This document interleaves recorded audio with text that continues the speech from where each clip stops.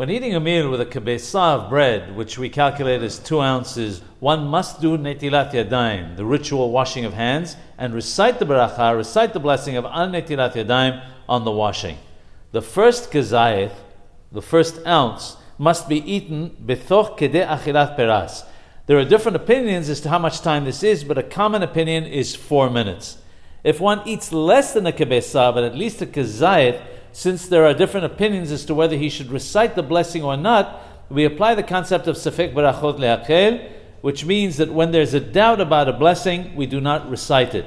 As such, Netilath Yadayim should be done, but without the blessing. Maran Yosef Karo alav shalom states in his Shulchan Aruch, the Code of Jewish Law, that if one eats less than a kezayith, less than an ounce, there is an opinion that Netilath Yadayim is not required at all. The Kaf HaHaim states that since there are many differing opinions about this, the correct way to eat less than a kezayith of bread is to do Netilath Yadayim, but not recite the blessing.